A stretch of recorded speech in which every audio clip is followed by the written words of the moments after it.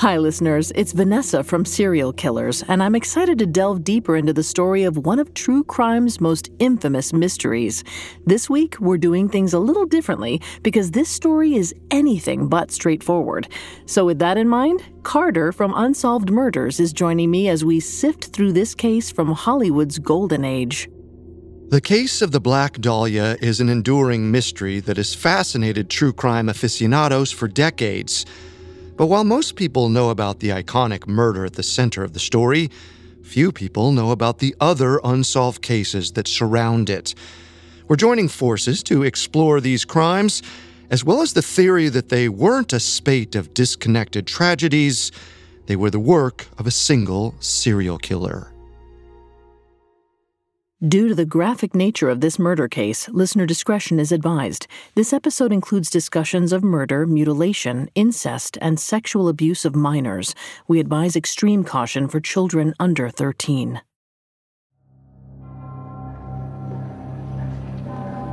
The psych ward was never quiet, even at night. The lights were dimmed, but Mary Unkefer could still hear the mumbling of a patient next door and what sounded like screaming from down the hallway.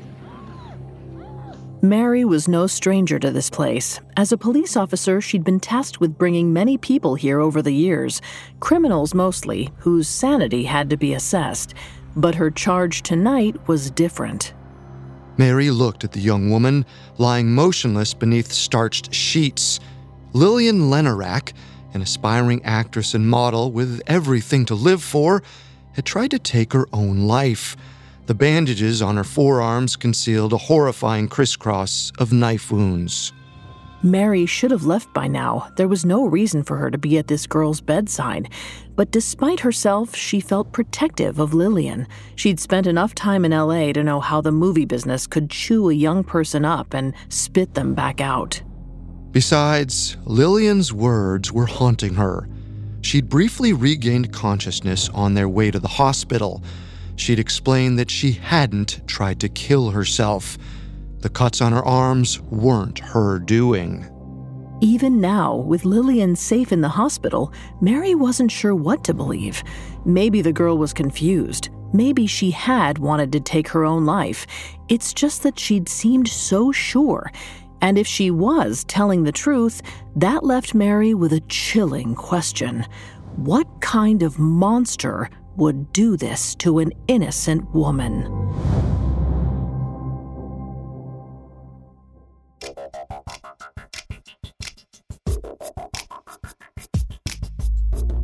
Hi, I'm Vanessa Richardson, and this is a special two-part series presented by Serial Killers and Unsolved Murders, both Spotify originals from Parcast.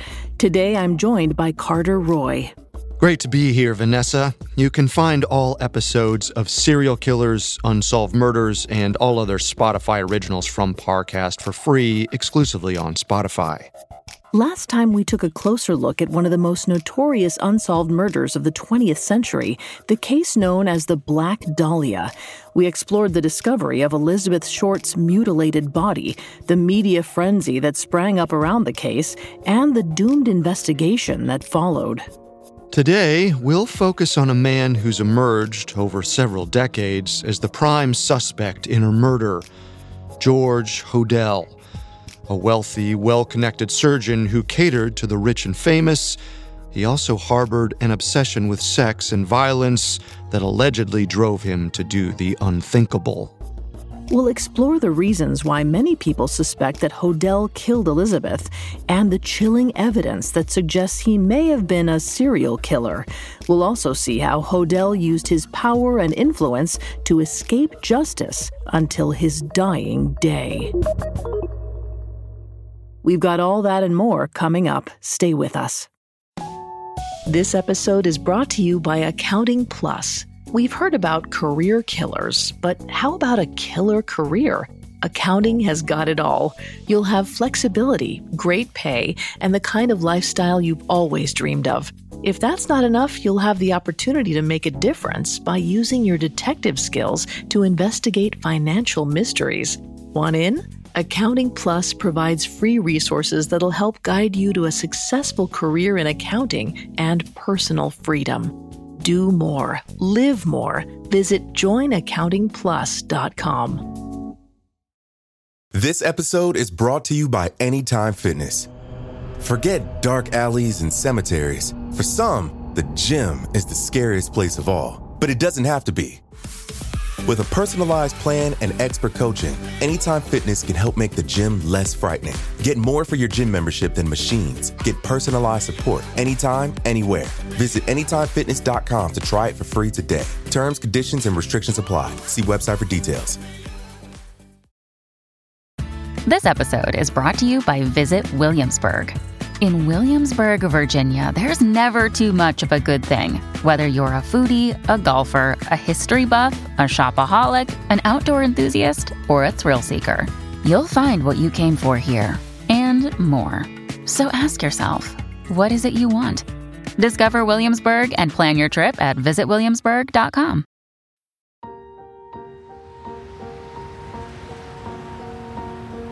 So many people move to Los Angeles to chase fame and fortune. Even Elizabeth Short, the Black Dahlia, wanted to be a star. Meanwhile, the man who may have killed her seemed to have the world's undivided attention from almost the day he was born. Born in 1907 in downtown Los Angeles, George Hodel knew that he was special from a very young age. For one thing, he was an only child, and his parents doted on him, but that wasn't all. Early in his childhood, Hodel's test scores showed that he had an IQ of 186, well above the genius threshold of 160. He was also a musical prodigy with a particular talent for the piano. Before Hodel was 10 years old, he was playing solo concerts at LA's prestigious Shrine Auditorium. Over the years, he performed for hundreds of dazzled concertgoers and became a local legend. It was clear he was destined for greatness. Vanessa's going to take over on the psychology here and throughout the episode. Please note, Vanessa is not a licensed psychologist or psychiatrist, but we have done a lot of research for this show. Thanks, Carter. Being labeled as gifted might sound like a great thing for a child's self-esteem, and it can be, but research indicates that gifted children are also at risk for some less desirable outcomes, including social isolation from their peers. According to a 2014 paper from the University of Queensland, these children can encounter problems like isolation, anxiety, depression, and destructive perfectionism. We don't know anything about Hodel's social life as a child, but it's possible that he grew up feeling fundamentally separate from other kids his age. But there's another factor to consider here. Serial killers' listeners are used to hearing stories of murderers who were abused and neglected as children, but Hodel's experience was the opposite. His parents worshipped him, and that could have created its own problems. According to Brad Bushman, a psychology professor at Ohio State University, parents who treat their children as exceptionally special can create narcissistic tendencies. It wasn't just Hodel's parents who singled him out for praise, though. According to his son Stephen, Hodel's test scores were the highest ever recorded in California's public school system. And just a year later, in 1923, Hodel graduated early from South Pasadena High School. That fall, 15-year-old Hodel enrolled at the California Institute of Technology to study chemical engineering. Just like it is today, Caltech was one of the most prestigious universities in the world, with a reputation for producing groundbreaking research. Caltech students were all but guaranteed to go on to great things. But Hodel found himself distracted by extracurricular pursuits. During his first year, Hodel became involved with the wife of one of his professors. He got her pregnant, which ultimately led to the breakdown of her marriage. The woman, who we'll call Martha, went back to her hometown in Massachusetts to have the baby. But Hodel didn't want to let her go.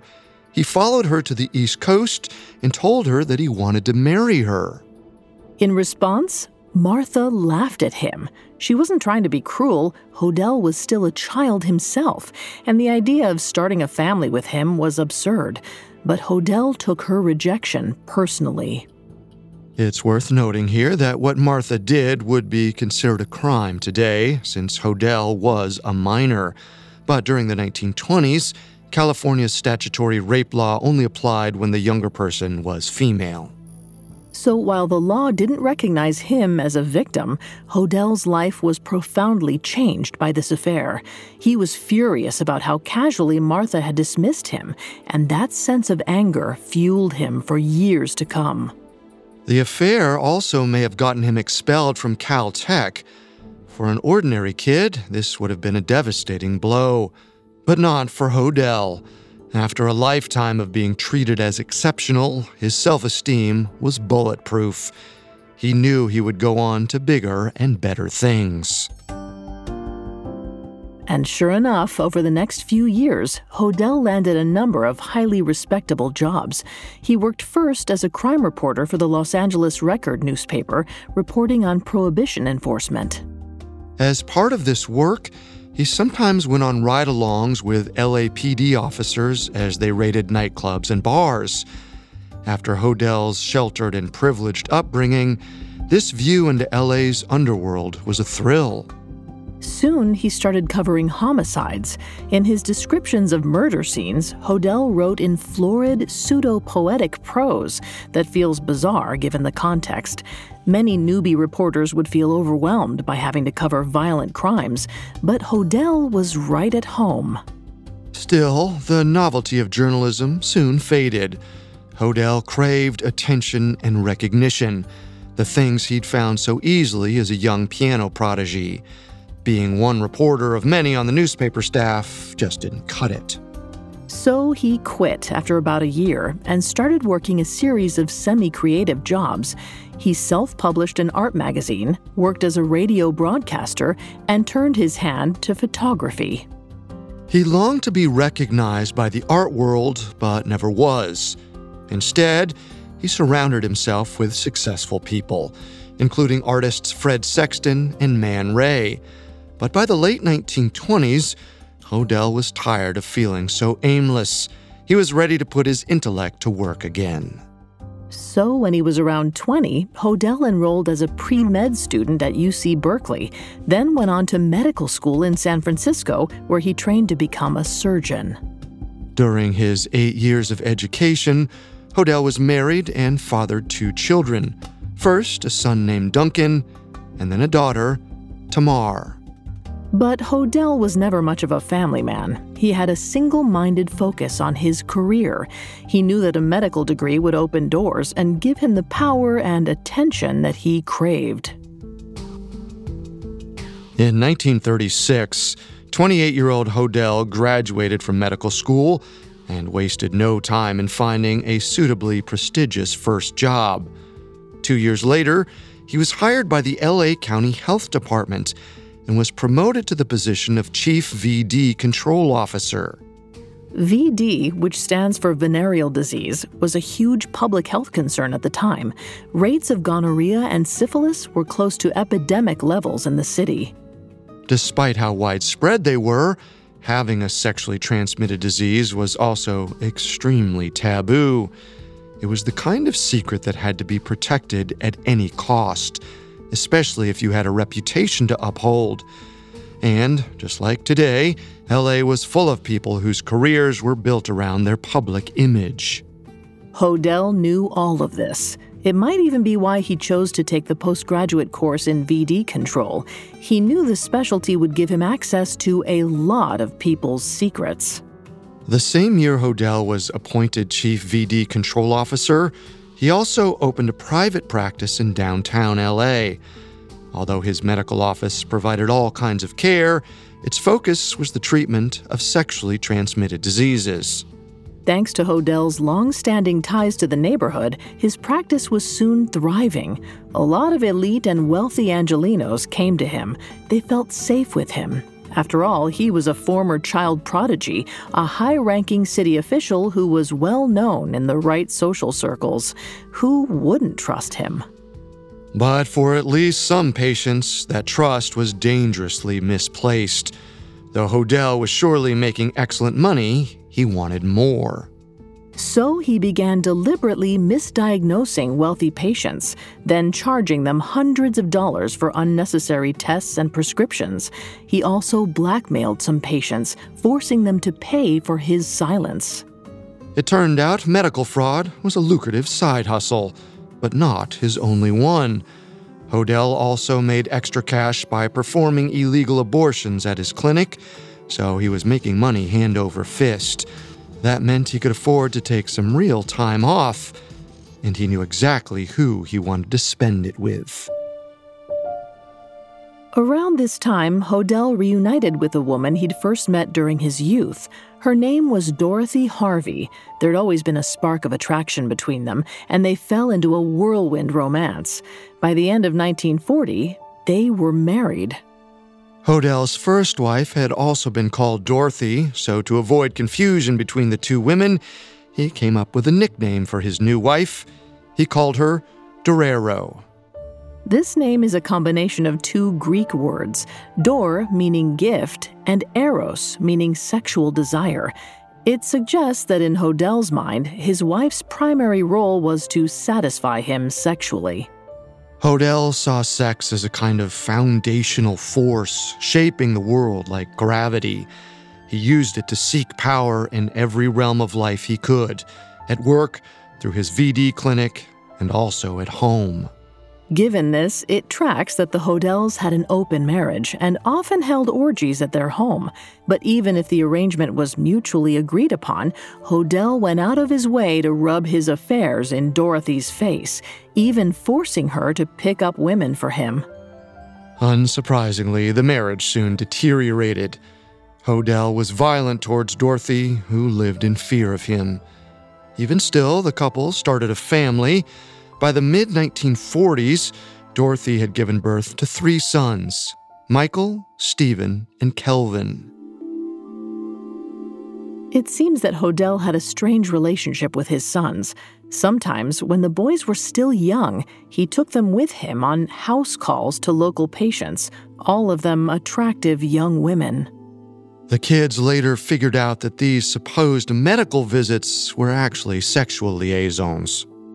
Hodel's utter shamelessness is striking. Having been treated as exceptional ever since childhood, he seemed completely secure in the idea that he was untouchable and entitled to whatever he wanted. But in the spring of 1945, he hit a roadblock. One of the patients he'd misdiagnosed sought a second opinion from another doctor. When she found out that she did not have gonorrhea, she wrote to Hodel demanding her money back. Hodel's secretary, Ruth Spaulding, received the letter. She'd been keeping her boss's secrets for years and likely knew about the misdiagnoses as well as the illegal abortions he performed at his clinic. Perhaps Ruth was done covering for him, or she simply wanted to avoid getting in trouble herself. Either way, in May of 1945, she called Hodel about the letter and told him she was going to the authorities.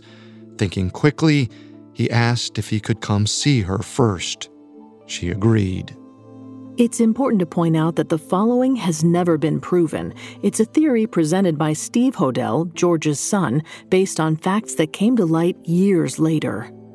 The theory goes that Hodel went to Ruth's apartment that night and drugged her with a lethal dose of barbiturates. He then summoned Dorothy, gave her a pile of incriminating documents Ruth had brought home, and ordered her to burn them. Dorothy obeyed and left Hodel alone with the unconscious Ruth. He watched, monitoring her breathing until she slipped into a coma. And then, once he knew she was too far gone to save, he called a cab and had her taken to a hospital. Ruth died less than an hour after being admitted. It's a compelling theory, but the only fact we know for sure is that Ruth died of a barbiturate overdose.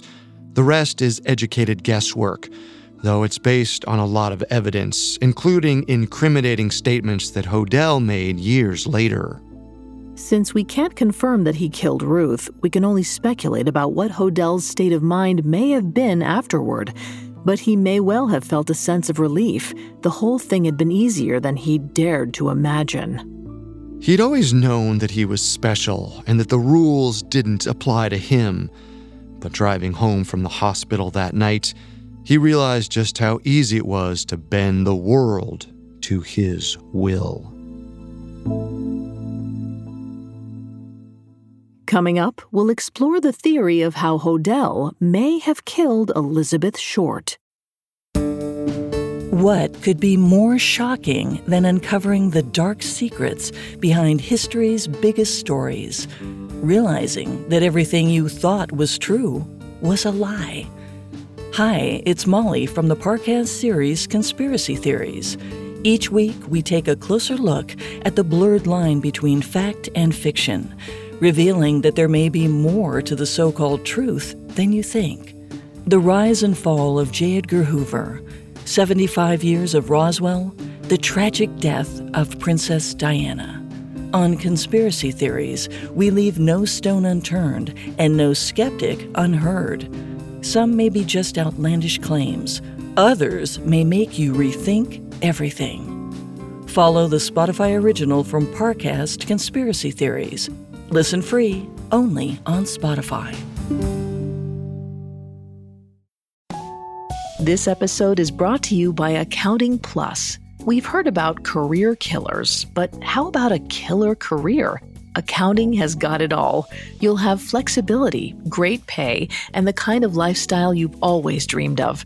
If that's not enough, you'll have the opportunity to make a difference by using your detective skills to investigate financial mysteries. Want in? Accounting Plus provides free resources that'll help guide you to a successful career in accounting and personal freedom. Do more. Live more. Visit joinaccountingplus.com. Now back to the story. In the spring of 1945, George Hodel had just gotten away with murder for the first time, at least if you go by his son's theory of the case. It's not clear if he was ever a suspect in the death of his secretary, Ruth Spaulding. There are conflicting reports on this subject. Officially, Ruth's death was ruled a suicide, and after his wife apparently burned the documents that implicated him in medical fraud, Hodel was in the clear. He was free to keep enjoying the fruits of his criminal labor. He'd made so much extra money from defrauding patients that he decided it was time to move his family into a better home. But he wasn't looking for your standard mansion in the Hollywood Hills. No, Hodel wanted to live in a landmark. On a residential stretch of LA's desirable Los Feliz neighborhood, the Sowden House was hard to miss. It was built in the 1920s by architect Lloyd Wright, a tall Gothic fortress made of concrete and glass. The house stood out amidst Spanish-style bungalows and modest apartment buildings. Behind the dramatic metal gates at the front of the property lay a labyrinth of dark, winding passageways and grand reception rooms. Steve Hodel described the house as a cave with secret stone tunnels, within which only the initiated could feel comfortable. All others proceeded with great caution, not knowing which way to turn. Despite its foreboding appearance, the Sowden House was a great place to throw a party. It was originally built for a couple who wanted a space to entertain and host amateur theatrics, and the Hodels carried on that legacy when they moved in.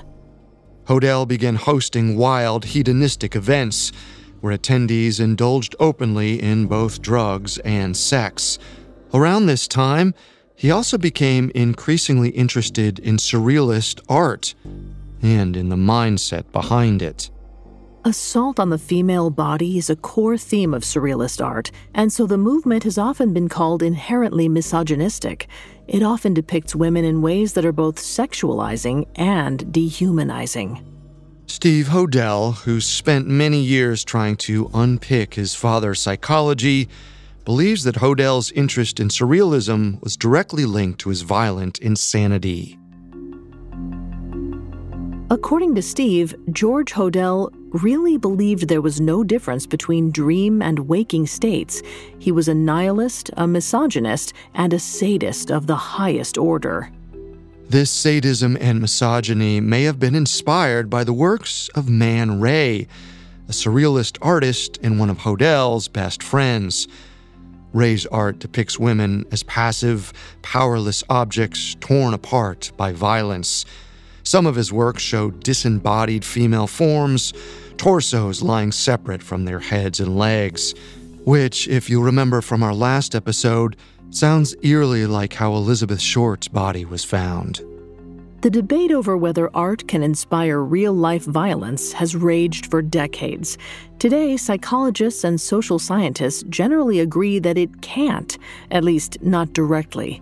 In a 2018 article for The Guardian, writer Catherine Cross noted that while media like video games may influence passive behaviors such as stereotyping, they absolutely do not cause active, violently antisocial behavior like murder. That said, Hodel spent years immersing himself in an art movement that routinely depicts women as anonymous vessels for sex and violence. It's certainly possible that this amplified whatever misogynistic views he already held. And Hodel's fascination with sadistic art certainly mirrored his treatment of his wife Dorothy. Eventually, she reached the end of her tether. By 1946, the couple was divorced, but Dorothy and the children continued living in the Sowden house, which was big enough to accommodate plenty of distance. Though Hodel's marriage had never held him back from indulging, his hedonistic instincts went into overdrive after the divorce. Freed from any sense of responsibility as a husband, something snapped, and his obsession with violence took hold. We've now come to the point where George Hodel and Elizabeth Short's stories intersect, but exactly how that might have happened is unclear. It's widely rumored that Hodel knew Elizabeth and that she may have been his girlfriend at some point. However, these rumors are unproven, as is most of what we're about to tell you. The following is a theory about what happened to Elizabeth Short, based largely on years of research by Steve Hodel. As we discussed last time, Elizabeth was last seen alive on the evening of January 9th, 1947. Later that night, it's supposed that she met up with George Hodel. She may even have attended one of his infamous parties at the Sowden house. But if she did, she never made it out. Hodel took Elizabeth hostage and held her prisoner in his basement. He drugged her, then tortured and assaulted her, probably for days. Eventually, Elizabeth died of blood loss from the beatings she'd suffered. After she was dead, Hodel drained her body of blood, a process known as exsanguination. He also performed a hemicorporectomy on her. As a reminder, this was a surgical procedure taught in medical school during the 1930s, when Hodel was a student. Curiously, it's the only way to cut a body in half without breaking any bones. Once his surgery was complete, Hodel calmly moved on to the next phase of his plan. He headed into the garage, carrying a few empty paper sacks. He laid the sacks down in the trunk of his sedan, then placed the two halves of Elizabeth's body on top of them. Though he drained as much blood as he could, some bleeding was inevitable, and he couldn't risk any evidence getting on his car. Then, in the early hours of January 15th, Hodel drove to Lamert Park, about 8 miles due south of his house. There was no particular rhyme or reason to this spot, though maybe he chose it because it was a deserted area where he thought nobody would see him. But as it turned out, somebody did see something in Lamert Park that day. Just before daybreak, a single witness saw a man, possibly Hodel, pull up to the corner of South Norton Avenue and pause to watch what he was doing. The man got out of his car, opened the trunk, and took out the two halves of Elizabeth's body. He positioned her torso on the ground, lifting her arms above her head, and then placed her lower body nearby. Steve Hodel believes that in posing the body this way, his father was paying twisted homage to his friend Man Ray, and specifically a photograph titled The Minotaur. The image shows a woman's disembodied torso, her arms lifted above her head, as though in surrender. In his 20s, Hodel had longed to be recognized as an artist and photographer, but 2 decades on, it seems he'd found a gruesome new outlet for his creative impulses. He didn't linger for long, working quickly to create the scene he'd envisioned in his mind. Within 5 minutes, he was driving away with no idea that he'd been observed. We don't have any other information about the witness who saw Elizabeth's killer or at what stage they told the police what they'd seen, but in the days after her body was found, the LAPD was inundated with hundreds of calls from people, many even claiming to be the killer themselves. So it's likely that the one piece of actual eyewitness testimony got lost in the noise. Somehow, Hodel did land on the LAPD's list of suspects, but so did dozens of other people, and it's unclear how high of a priority he was in the investigation. Hodel's life over the next year or so is largely a mystery, but we know he continued to host orgies and hang out with the surrealists. Then, in 1949, there was a major change. Up to this point, Hodel hadn't had much contact with his 2 eldest children, but that year, his 14-year-old daughter Tamar came to live with him. It's not clear why this happened, only that it never should have, because Hodel's monstrous perversion knew no bounds, and he saw his teenage daughter as just another vulnerable girl he could take advantage of. When he held his so-called cocktail parties at the house, he encouraged Tamar to join in. Even when the evening inevitably descended into debauchery, he made no effort to protect his daughter, allowing her to take drugs, drink alcohol, and witness orgies. Eventually, Hodel began allegedly sexually abusing Tamar. He told her that he was, quote, giving her a gift, that she should feel honored, and that after having sex with him, she'd become a woman. And at first, Tamar did feel honored. After all, she was surrounded by people who worshiped the ground her father walked on, including a lot of young, pretty women. She told herself she was lucky. But deep down, she knew how wrong it was. She often dissociated during the abuse, feeling as though she was watching herself from above, and things quickly went from bad to worse. Sometime in the summer of 1949, Tamar became pregnant with her own father's baby. According to Tamar's own recollection, Hodel was amused when she told him this horrifying news. After all, given his profession, he knew it would be no problem to get this taken care of. So Hodel took Tamar to get an abortion, which was performed without anesthetic. On top of the emotional and psychological damage he'd already caused her, she was now traumatized by the physical agony of the procedure. And then she returned to a home environment that felt more unsafe than ever. Hodel's behavior was getting more erratic, and Tamar was terrified to be alone with him. So finally, in October of 1949, she ran away. Hodel called the police, who soon tracked Tamar down. Panicked, she begged them not to send her home, telling them that her father had raped her and gotten her pregnant. It's possible that Hodel was already known to the LAPD at this stage, since he was on the suspect list for the Black Dahlia case. But either way, the authorities took Tamar seriously enough to bring charges against Hodel. For reasons that aren't clear, Hodel was charged with incest rather than rape. After that, Tamar became a ward of the court and was housed at a juvenile facility until the trial began 2 months later.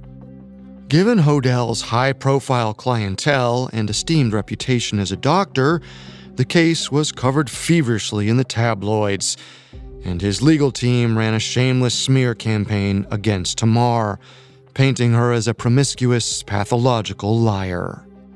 And that strategy continued into the trial, which began in December of 1949. Tamar's own mother even testified against her, claiming that her daughter had made false allegations of abuse before. Another key defense witness was an actress named Lillian Lenarak. Lillian testified that she'd been with Tamar to the doctor's office on the day of the supposed abortion and claimed that the procedure had never happened. But the prosecution had some compelling witnesses of its own. 2 people testified in support of Tamar's allegations, surrealist Fred Sexton and Corinne Tarrin, both of whom had attended parties at Hodell's house.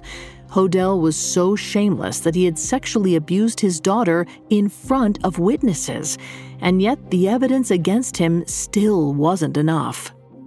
Hodell was acquitted on Christmas Eve. Despite all the evidence against him, his power and influence in L.A., along with a little systemic misogyny, made him untouchable. At least, it did for now. Coming up, Hodell tries to silence a witness for good, and detectives lay a trap for the doctor inside his own home. This episode is brought to you by Anytime Fitness. Forget dark alleys and cemeteries. For some, the gym is the scariest place of all. But it doesn't have to be. With a personalized plan and expert coaching, Anytime Fitness can help make the gym less frightening. Get more for your gym membership than machines. Get personalized support anytime, anywhere. Visit AnytimeFitness.com to try it for free today. Terms, conditions, and restrictions apply. See website for details. Hey, it's Kaylee Cuoco for Priceline. Ready to go to your happy place for a happy price? Well, why didn't you say so? Just download the Priceline app right now and save up to 60% on hotels. So whether it's Cousin Kevin's Kazoo Concert in Kansas City, go Kevin, or Becky's Bachelorette Bash in Bermuda, you never have to miss a trip ever again. So download the Priceline app today. Your savings are waiting. Go to your happy place for a happy price. Go to your happy price, Priceline. Now back to the story. At 42, George Hodell had never felt more festive than he did during the Christmas period of 1949. His exoneration was the greatest gift he could have asked for. Hodell had won his freedom through intimidation tactics. One of the key witnesses for the defense, Lillian Lenorak, had only testified in Hodell's favor because he'd threatened to have her young son taken away from her. He also told her he could have her committed to a psychiatric institution. But in the weeks after the trial, Lillian was racked with guilt. She couldn't stop thinking about what Tamar Hodell had been through, first abused by her own father, then by the justice system, and Lillian was partly to blame. Finally, she couldn't take it anymore. So one night in January, Lillian confronted Hodell at the Sowden house and told him that she was going to recant her testimony. Hodell was furious and turned on her. As her 3-year-old son, John, watched in terror, he hit her hard enough that she fell to the ground. Composing himself, Hodell told Lillian that she needed to calm down and drugged her, perhaps with a drink laced with a powerful sedative. Within minutes, she blacked out. Once she was unconscious, Hodell executed the next stage of his plan. He used a razor blade to make cuts on Lillian's arms, feigning a suicide attempt. Then he called the police. Officer Mary Unkefer responded to the call. When she arrived, Hodell told her that Lillian was in a bad mental state and had tried to kill herself. He explained that he'd given her a sedative to keep her calm. Hodell helped Mary get Lillian into a police car, accompanied by little John. He told her that he hoped Lillian could get the help she needed in hospital. So Mary drove Lillian to a local psychiatric ward where she was checked in for observation. And when she woke up, Lillian seized the opportunity to confide in the police officer. She told Mary everything, that she'd witnessed Tamar's abortion, that Hodell had intimidated her into lying for him in court, and that he'd attacked her when she threatened to tell the truth. She even said that Hodell had paid off the DA in order to secure his exoneration. 3-year-old John also confirmed that Hodell had, quote, knocked Mommy down and made her cry hard. Lillian swore that the cuts on her arms were not self-inflicted, that Hodell had done this to her to try and make her appear insane. Disturbed, Mary wrote a letter to the district attorney's office laying out everything that Lillian had told her. The letter described Hodell's suspected involvement in a variety of crimes, including assault and subornation of perjury, that is, persuading another person to perjure themselves. And although it didn't directly reference the crime, Mary's letter ended up creating a breakthrough in the Black Dahlia case.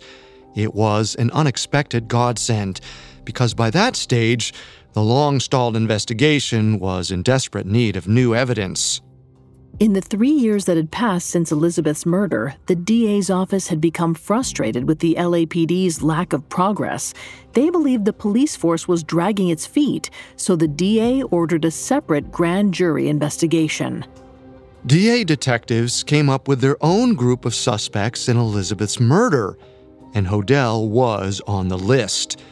Since there had been no solid evidence against him in relation to any crime at that time, he'd been a low priority. But Mary's letter changed all of that. Lillian's story tied him to multiple offenses, including a violent assault against a young woman. And despite his acquittal, the incest trial had also severely damaged Hodell's reputation. It all meant that there were now a lot of reasons to take a closer look at the once celebrated doctor. So in February of 1950, the DA brought Hodell in for questioning. We don't have any details about how that interview went, but it seems the detectives concluded that they weren't going to get anything out of Hodell himself. If they wanted a smoking gun, they'd have to get creative.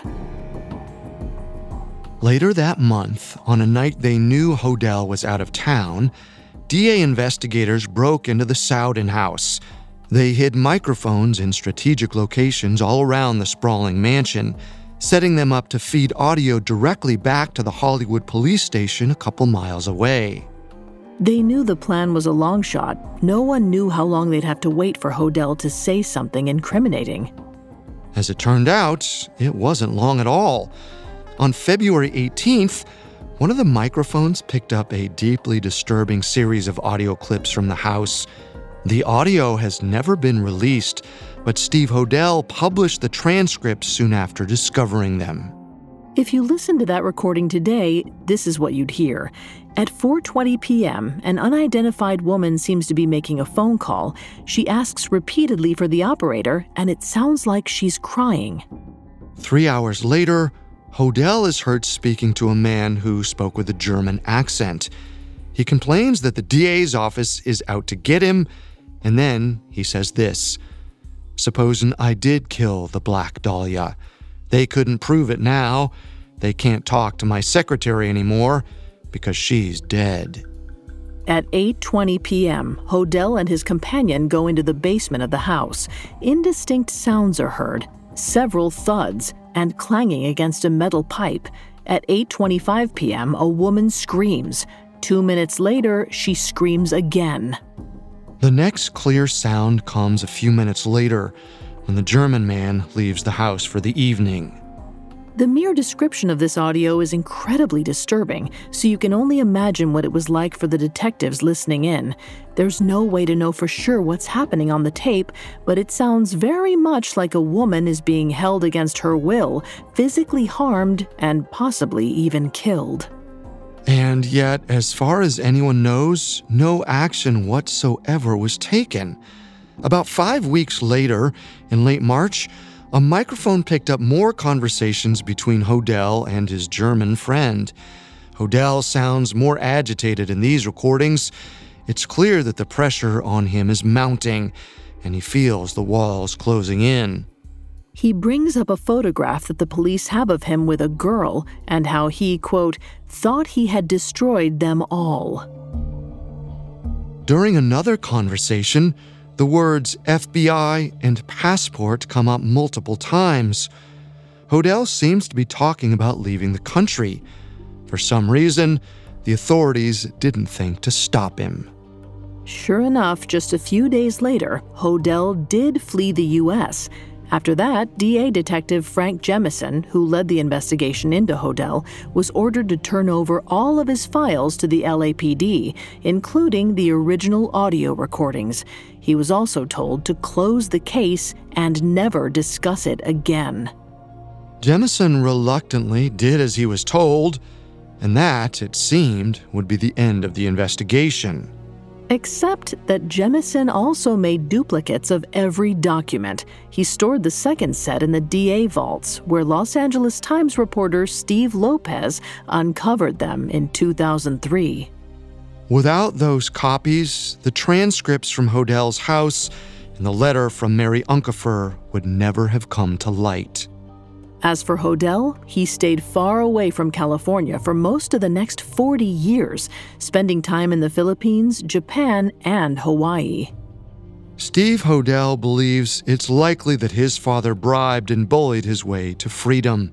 He had enough dirt on powerful people by this point that he was able to leverage an LAPD cover-up. Corruption was rife in the police force at the time of the murders, and it doesn't seem implausible that a man like George Hodel could be above the law. In fact, it wasn't until he died that his buried secrets began to emerge. In May of 1999, Hodel took a lethal dose of medication at the age of 91 and left a note instructing his wife to destroy all of his possessions. One of the only things she kept was a photo album, which she gave to his son, Steve. Steve was now a homicide detective for the LAPD, and although he spent decades at the department, he never had any idea that his father had been a suspect in the Black Dahlia murder. The crime had become the stuff of legend at the LAPD. It was the department's most famous unsolved case and was discussed often in training.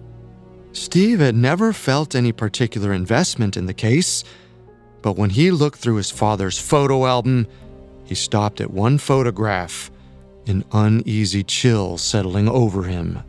It was a picture of George Hodel with a beautiful, dark-haired woman who looked a lot like Elizabeth Short. And once he began asking around, Steve soon discovered that his father had been a suspect in her murder.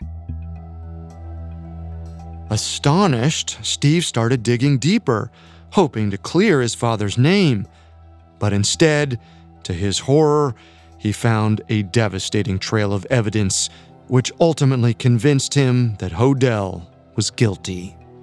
Steve was able to get a hold of the taunting letter that Elizabeth's killer had sent to a Los Angeles newspaper, along with her possessions.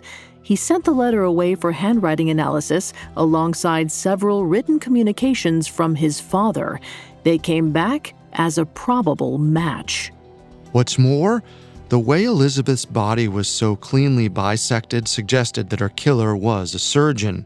Finally, Steve delved into Hodel's obsession with surrealist art, noting the parallels between Man Ray's work and the Black Dahlia crime scene.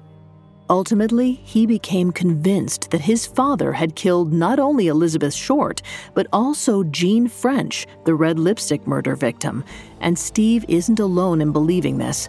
Former Los Angeles Deputy DA Steve Kay told the LA Times that if Hodel were still alive, he would move forward with both murder charges. In 2003, 4 years after coming out of retirement to investigate this cold case, Steve published his findings in a book titled Black Dahlia Avenger. Almost a decade later, he published a follow-up detailing even more new evidence that had emerged. Steve now believes his father may be responsible for a string of other murders, maybe dozens, he says.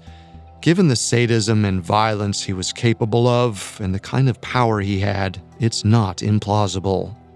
But it's also impossible to prove.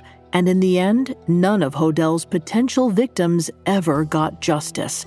For every Black Dahlia case, there could be dozens of anonymous young women whose lives were stolen at the Sowden house. Of course, not everybody believes Steve's theory. Maybe you don't either.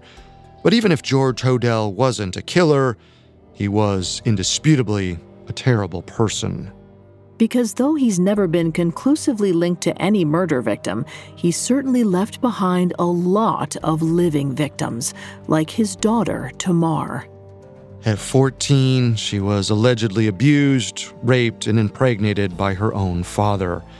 When she stood up in a courtroom and told her truth, she was painted as a liar and a manipulator.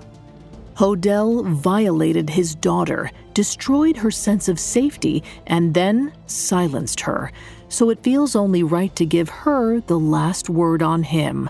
In a 2003 interview with the Los Angeles Times, a 68-year-old Tamar said, "George Hodel was pure evil."